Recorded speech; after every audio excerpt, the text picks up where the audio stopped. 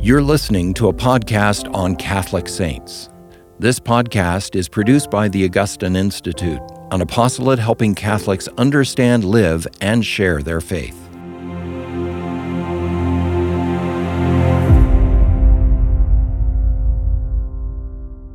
Welcome to Formed Now. My name is Dr. Ben Akers, and I'm the Executive Director of Formed. Joining me today is Dr. John Seahorn, who's Professor of Theology and Scripture here at the Augustine Institute. Thanks for joining me, John. Very welcome. And we're going to go today for the feast day. We're going to go through all the passages in the New Testament that tell us who Bartholomew or Nathaniel is. So we'll see both of those names. Go. Yes, so this is a sort of ambitious approach to this, isn't it? We're going to look at all the things we know about St. Bartholomew, whose feast is today. So if you have your Bibles, you can follow along with me real quick here. So the first place is in Matthew chapter 10, where we hear about Jesus sending out the 12 apostles. And starting in verse 2, it says, the names of the 12 apostles are these. First, Simon, who's called Peter, he's a familiar one, and Andrew, his brother, James, the son of Zebedee, and John, his brother, Philip, and Bartholomew. And then, of course, it goes on from there. So that's one passage where we learn about Bartholomew. The next one, I'm actually not just going to go through them because it'll be boring. They're actually just parallels in Mark chapter 3 and then in Luke chapter 6. And then actually again in Acts chapter 1 after the ascension, we get these lists of Jesus' 12 disciples, 11 in Acts 1, of course, until Judas is replaced by St. Matthias. And that's actually all we know about Bartholomew from Scripture. So what are we going to do with the celebration of the feast day? Does the church pick a particular gospel for us to focus in on? Yeah, no, that's a good question. So I didn't quite tell you the whole story because as you kind of mentioned earlier, Bartholomew is traditionally associated with another follower of Jesus, identified with another follower of Jesus, whom we know as Nathaniel. And I think it might be a good idea just to get a little bit of a sense of why it is that this connection has been made traditionally. It's not just something that the church kind of made up, pulled out of a hat, and there are maybe good reasons to think that this is quite plausible. So as I mentioned, the name Bartholomew only shows up in these lists. There's nowhere in the New Testament where Bartholomew is given a speaking part, at least under that name, right? So while Matthew, Mark, and Luke talk about Bartholomew, the Gospel of John mentions someone named Nathaniel. And he's actually mentioned in two passages in John. After the resurrection, he's mentioned in John chapter 21, but really only he's just listed as one of the disciples who are out fishing when they're going to see Jesus on the seashore, right? And he also tells us that he's from Cana, is that correct? Yeah, and that comes into the story as well, right? So in John 21, we learn that Nathanael is from Cana, which is a town in the region of Galilee, which is also, of course, the region where Jesus was from. The town of Nazareth is in Galilee. So the main passage, though, that we'll look at is in John chapter 1, right, where we read about Jesus calling Nathanael. And I think it might be kind of cool to just go slowly through that passage and maybe discuss it together. But before we do that, the reason why this Nathanael, who's mentioned in John 1 and 21, is identified with Bartholomew, there are a couple reasons for it. The first one is that Bartholomew is not actually a personal name, right? That bar element at the beginning, you might think actually of Barabbas, whom the crowds chose instead of Jesus, or in Matthew 16, when Jesus gives Simon his new name Peter, he refers to him as Simon Bar-Jonah, right? So the bar element means son of. So Bartholomew is just sort of like a Greek version of what probably in Hebrew would have been Bartalmai, right? So that's actually not kind of like what we would think of as a first name, right? So Bartholomew is one candidate for someone who'd have a different name. Okay. And Nathaniel, who's mentioned only in John 1 and John 21, doesn't show up on the lists of the 12. And yet that's really odd that we have this long story about Jesus calling him and him apparently following Jesus, and then him showing up with the other disciples after the resurrection. That at least suggests that maybe Nathaniel really was one of the 12. And then the other reason is that you noticed it if you were listening really carefully. Were you listening carefully? I was. When I read from Matthew chapter 10, Nathaniel is listed right next to Philip, right? Philip and Bartholomew. And that's the case in Matthew, in Mark, and in Luke, right? And it's even better than that, right? You always get sort of Simon and Andrew, right? The brothers, and then the brothers James and John, and then this pair, Philip and Bartholomew. And if we read John chapter 1, we see that pretty closely mirrored, right? Yeah, that Philip is first called, and then he comes and calls Nathanael. He comes and calls Nathanael. Well, let's start reading in the text. So if you want to read along with us, we're in John's Gospel, John chapter 1, verse 43. We'll start, and we'll continue, and we'll read through the end of chapter 1, which is 151, okay? So John 1:43. The next day, Jesus decided to go to Galilee. He found Philip and said to him, "Follow me." Now Philip was from Bethsaida, the city of Andrew and Peter. So that makes sense. So we've already heard Andrew called, follow Jesus. Andrew goes and gets his brother Simon, who becomes Peter in the gospel. And then they tell Jesus about other friends of theirs. Right. And so they tell Jesus about Philip. So Right. this is why Jesus is in Bethsaida, the city of Andrew and Peter. Philip found Nathanael and said to him, "We have found him of whom Moses in the law and also the prophets wrote, Jesus of Nazareth, the son of Joseph." That's a pretty impressive introduction. That is a ringing endorsement. Yes, we've found the one. So the whole of Moses and the prophets, that's the entire Old Testament, the entire Hebrew Scriptures. Yeah, and it is really interesting here that Philip already recognizes this, at least at some level, right? And if you just maybe have been reading through the Gospels, the last chapter you read before this would have been Luke chapter 24, right? Where after the resurrection, Jesus has to explain to the disciples on the road to Emmaus how his death and resurrection had been predicted in the law and the prophets. And then again, he tells the disciples when he goes to see them in Jerusalem, right, that everything written about me in the law of Moses and the prophets and the Psalms had to be fulfilled. And so it's kind of a cool canonical connection to make as you're reading the gospel. But you know, one of the characteristics of John's gospel is that Jesus is always taking you deeper, right?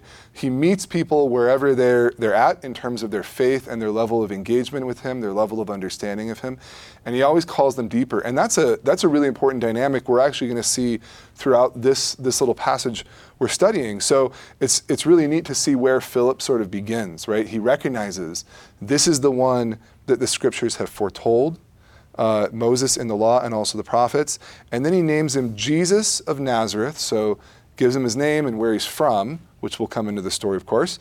And then he calls him the son of Joseph. And that question, too, of whose son is Jesus is going to be important as we proceed.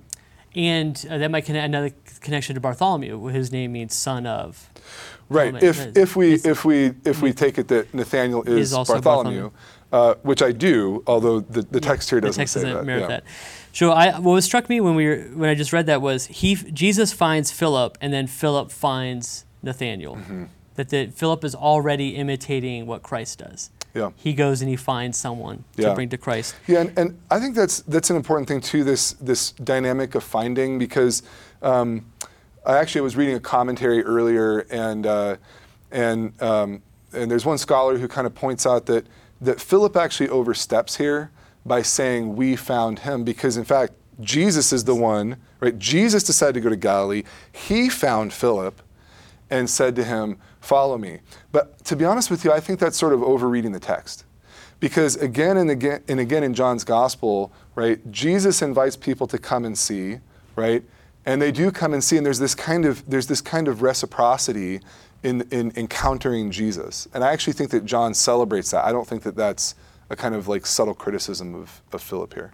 And just this is a pattern for identifying if you had a true encounter with Christ, that once you found Christ, you want to go and share that good news with someone else. Absolutely. Andrew just told his brother, we have found the Messiah. Mm-hmm. Jesus had called Andrew and John the evangelist, and then we found the Messiah. He finds another. Philip has encountered Christ and now wants to go and help somebody else find Jesus. Absolutely.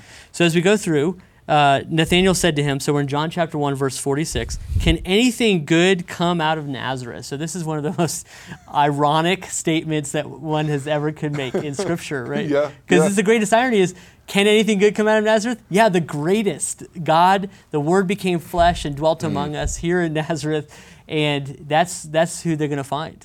So there's incredible irony here. It's kind of a cool thing then you mentioned that all the way at the end of the gospel, we learn that Nathanael is actually from Cana, right? And it's kind of cool that in the very next scene of the gospel, it's going to be the wedding feast at Cana. So it suggests maybe there are some interesting connections there that John doesn't spell out for us. But I like to think that it also gives us a little bit of insight into Nathanael's attitude about Nazareth. It's sort of like, this other rival town or something like that. Like, I'm a good Cana boy. Like, nothing good comes out of Nazareth. Give me a break. Yeah, some early competition between Nazareth and Cana. Could be, yeah. Can anything good come out of it? And Philip says to him, come and see. The same words that Jesus had said to Andrew and to John just a couple verses before. Exactly. Come and see. So he's already, not only is Philip doing what Jesus does, he's actually saying what Jesus does. He's actually using the same words that Jesus uses. And again, we see that kind of challenge for a deeper engagement, right? I love, just to back up again to, you just mentioned Jesus' encounter with Andrew and the other disciple, who I think there's good reason to think that the other disciple of John the Baptist that we meet there is actually John, the beloved disciple. And they'd started following Jesus because their old rabbi, John the Baptist, had pointed out and said, behold the Lamb of God.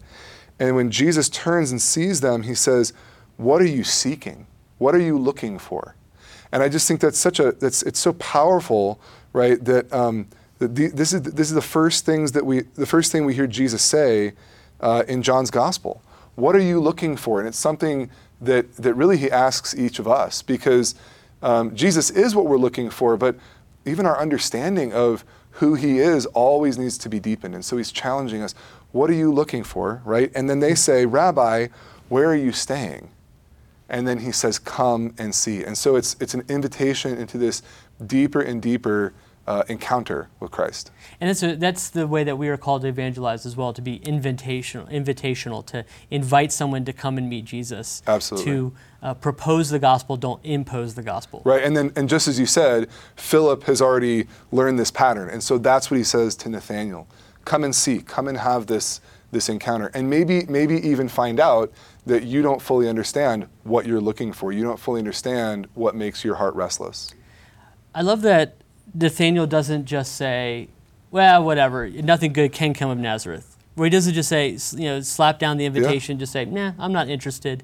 I want to read this passage of Scripture. I have other things to do. But he takes him up. He says this statement, but then becomes very humble. He says, okay, I trust you as my friend, and I'll go and see. And he comes to meet Jesus. Yeah, that's a great point. So Jesus saw Nathanael coming to him and said of him, so Jesus takes the initiative and says, behold, an Israelite indeed in whom there is no guile. Anything that you want to add on that, or should I keep reading? There's a lot. There's a lot to say there, I think. So guile. My translation here says deceit. Deceit. Right. Same idea. But I think maybe it's worth just pausing, because this is another point we'll kind of come back to, that there's a real irony here. I mean, like, this is one of the places where Jesus is being a little bit tongue-in-cheek maybe, right? Because he says, behold, an Israelite indeed, right? Well, what's an Israelite? An Israelite literally is a son of Israel, right? They look back to the patriarch Israel, whose name had been Jacob. And he's named Jacob because Jacob means supplanter, right? He comes out holding on to his brother Esau's heel when they're born of their mother Rebekah. And then much of Jacob's life is sort of going from guile to guile, from deceit to deceit, right? He steals Esau's birthright. He steals his blessing from their father by deceiving their father. He goes up and lives in the household of his uncle Laban for 20 years. And at least from Laban's point of view, engages in some pretty shifty, underhanded practices in order to enrich himself, right? And so this great father of the nation of Israel is sort of known as someone who's incredibly shrewd, actually incredibly full of guile, incredibly full of deceit. That's good. So Jesus plays on these words himself. That's this image himself. Nathanael said to him, "How do you know me?" Jesus answered him, "Before Philip called you, when you were under the fig tree, I saw you." Mm-hmm. So we don't know that where Nathanael actually was. Did Jesus see him long distance? But there seems to be something else going on here, because Nathanael's response seems out of proportion from just this brief introduction. Very out of proportion. Yeah. So let's read what Nathanael says and then unpack it. Mm-hmm. Nathanael answered him, "Rabbi, you are the Son of God. You are the King of Israel." That's pretty bold. We're not going to hear a statement, Son of God, until the end of the gospel with Thomas saying, "You are my Lord and my God." And King of Israel? Martha will say it. Oh, Martha, that's right. Yeah. Martha will say it. But to go straight to that, yeah. Well, and so just one thing to tag before we really unpack it. Notice the progression where now Nathanael has actually gone beyond how Philip introduced Jesus. Because Philip introduced him as indeed the one of whom Moses and the prophets wrote, but the son of Joseph. And now after Jesus takes the initiative, like you said, and speaks to Nathanael and says, "I saw you under the fig tree," he says, "You are the Son of God," right? Okay, so how are we going to, what does this mean? Yeah, so as often is the case when we get to a confusing passage in the New Testament, we can look to the Old Testament for some answers. Absolutely. So I think there's a passage we can go to in Zechariah. Can we take one stopover before we get to Zechariah? Yeah. And that's actually to look at Psalm chapter 2. Or we could, there are a number of Psalms we could look at. I just opened a Psalm 89, and that's actually another one we could look at for this. So Psalm 89 is this beautiful psalm about the covenant that God made with David, right? David, who is sort of, in many ways, always remains the model, the ideal of the king of Israel, right? And I think it's interesting, not just the king of the Jews, right, which is especially what the Romans will call Jesus, but the king of Israel in this ideal of a reunited Israel, right? The tribes had broken apart after the time of David's son Solomon, and they were never reunited, right? The northern tribes in the 8th century BC went into exile and were scattered among the nations. Okay, and so David, this model of like David and Solomon as the kings of all Israel, is something that still looms large in the Jewish mindset. And let me see if I can find the verse that I have in mind, where he says. Sorry, I should have looked ahead and found this. I'm not finding it. The highest of the kings of the earth? No, the point about God being the father to David's sons. Right, so in Psalm 89, verse 26. 26, thank you. Right, yeah. He, meaning the Davidic king, shall cry to me, "You are my father, my God, and the rock of my salvation, and I will make him the firstborn, the highest of the kings of the earth." This is one of a number, thanks for finding those verses for me, Ben. This is one of a number of passages in the Old Testament where we find that the king was seen as, in a special way, the Son of God. Not in the sense that David was actually divine, but that David's whole job, the job of a good Israelite king, is almost to act as like a sacrament of the Lord as king, right? Not to replace him, but to make effective, to make present on earth God's justice, God's righteousness, God's kingship, God's sovereignty, right? And so this helps us kind of make sense of the progression in John 1. We hear Nathanael saying Son of God, and we hear that as a divine title. And certainly it is that, right? But we can also read it in the first instance as a Davidic title. So when he says, "You are the Son of God, the King of Israel," this is really two titles for the same thing. So maybe now we go to Zechariah and find out why Nathanael would connect this kind of confusing thing that Jesus says about the fig tree with the King of Israel. Right. So Zechariah, just to give some historical context, this is after the time of exile. So Israel has been exiled there. They're talking about a messianic age, right? They're discussing a messianic age and what it's going to look like to rebuild the temple. The temple's been destroyed, and some signs to look for this restorative messianic age. Is that correct? Yeah, and just remind us too, like what Messiah actually means, because we use that word a lot. Sure. We're maybe not always very precise about what it actually means. Sure. So Messiah means anointed one. So those who are anointed in the Old Testament, priests, prophets, kings, and then Christ is just the Greek form of one who is anointed. Right. So we're in Zechariah 3. What verse do you want to start? 6? Yeah, we can start with 6. The angel of the Lord enjoined Joshua. So Joshua is this priestly figure. The high priest, yeah. High priest. Yep. And of course, Joshua is the same name as Jesus. Jesus. Is Greek of that. Thus says the Lord of hosts, if you will walk in my ways and keep my charge, then you shall rule my house and have charge of my courts, and I will give you the right of access among those who are standing here. So what is the house? Is this the Davidic house, or is this the house of the Lord, the temple? Oh, I think it's an open question. Open question. Hear now, O Joshua, the high priest, you and your friends who sit before you, for they are men of good omen. Behold, I will bring my servant the branch. For behold, upon the stone which I have set before Joshua, upon a single stone with 7 facets, I will engrave its inscription, says the Lord of hosts, and I will remove the guilt of this land in a single day. In that day, says the Lord of hosts, every one of you will invite his neighbor under his vine and under his fig tree.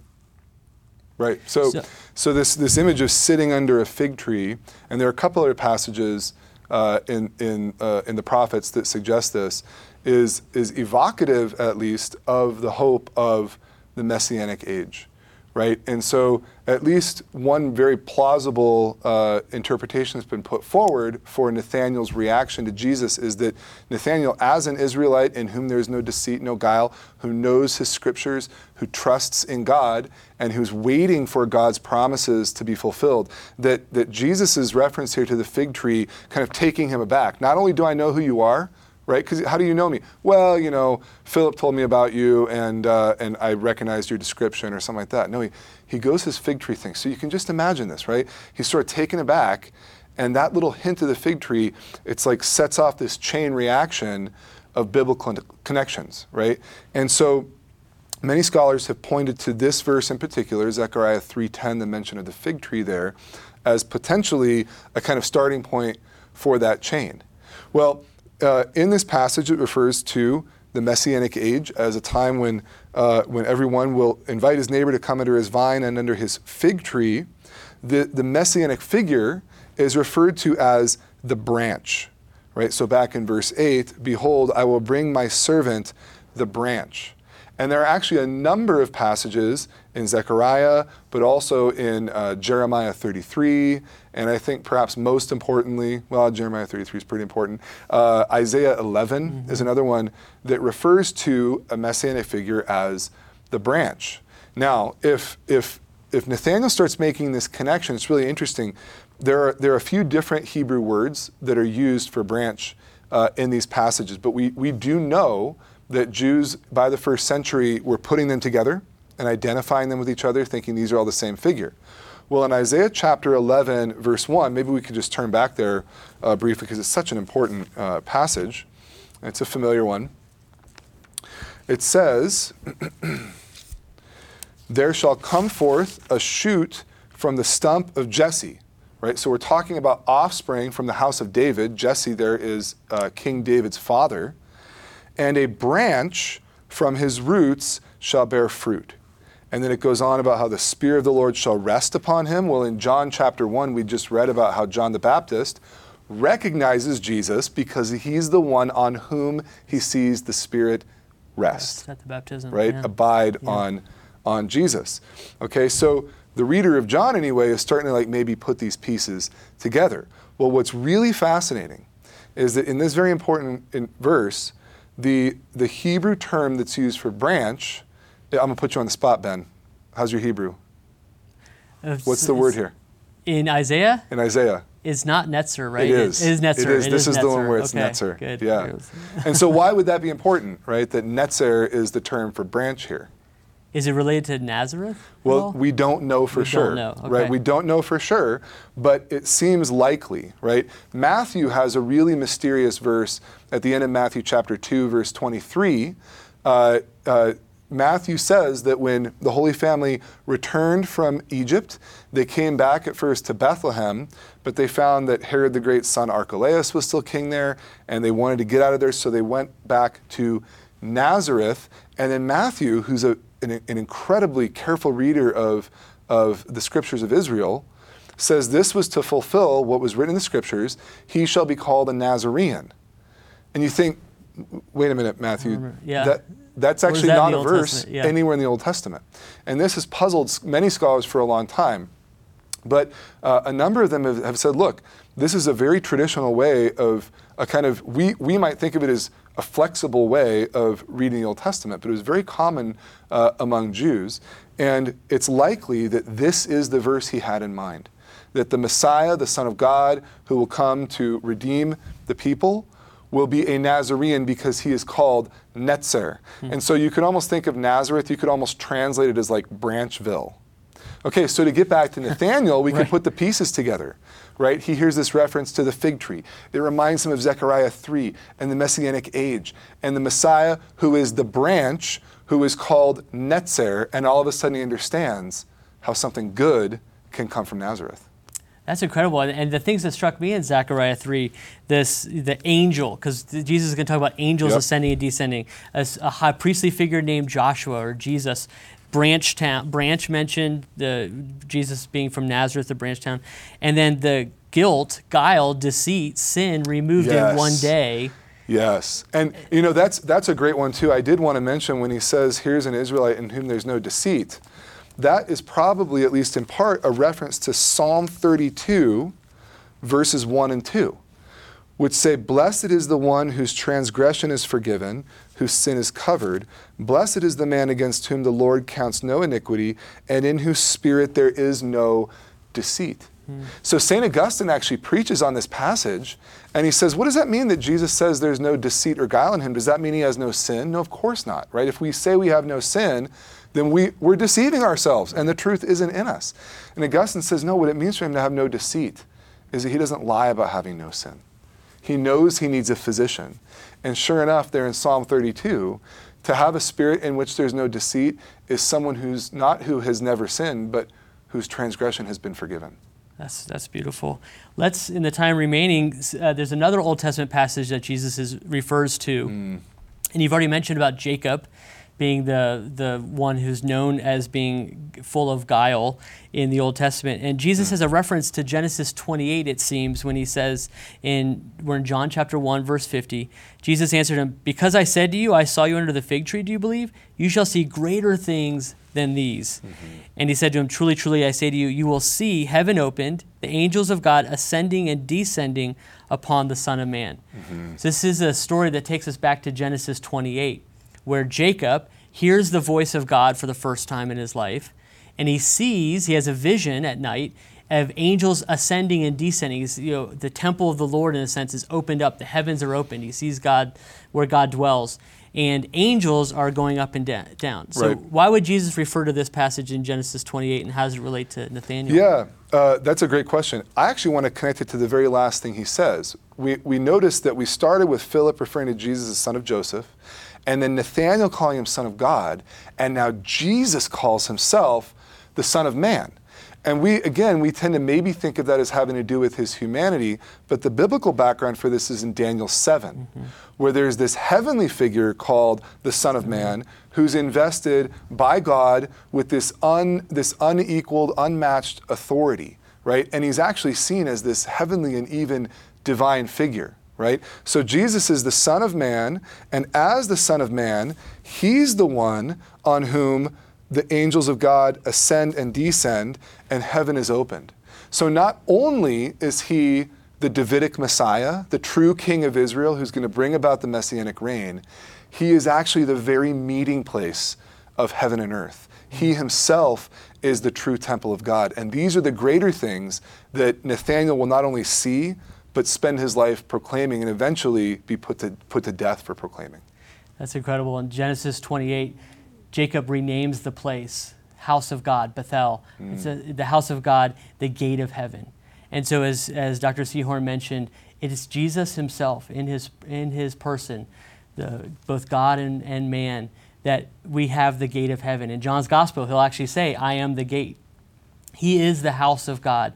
He is where God and man meet. He's the new temple. The temple is where the house of God, where people worshiped. And so hope you enjoyed this Bible study that we went through in this story about St. Bartholomew, who it seems as if we don't know a lot about him, but we actually do. From exploring this passage in John chapter 1. If you're interested in following along, we have the English Standard Version Catholic edition of the Bible. You can find it on catholic.market. And we thank you for your support. Please join us in mission by joining the Mission Circle. And we thank you, and God bless.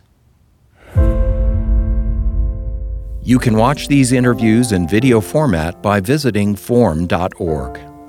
Formed is an online Catholic streaming service created by the Augustine Institute and Ignatius Press, with award-winning studies and parish programs, inspiring audio content, movies, ebooks, and family-friendly kids programming. To support the mission of the Augustine Institute, please visit missioncircle.org.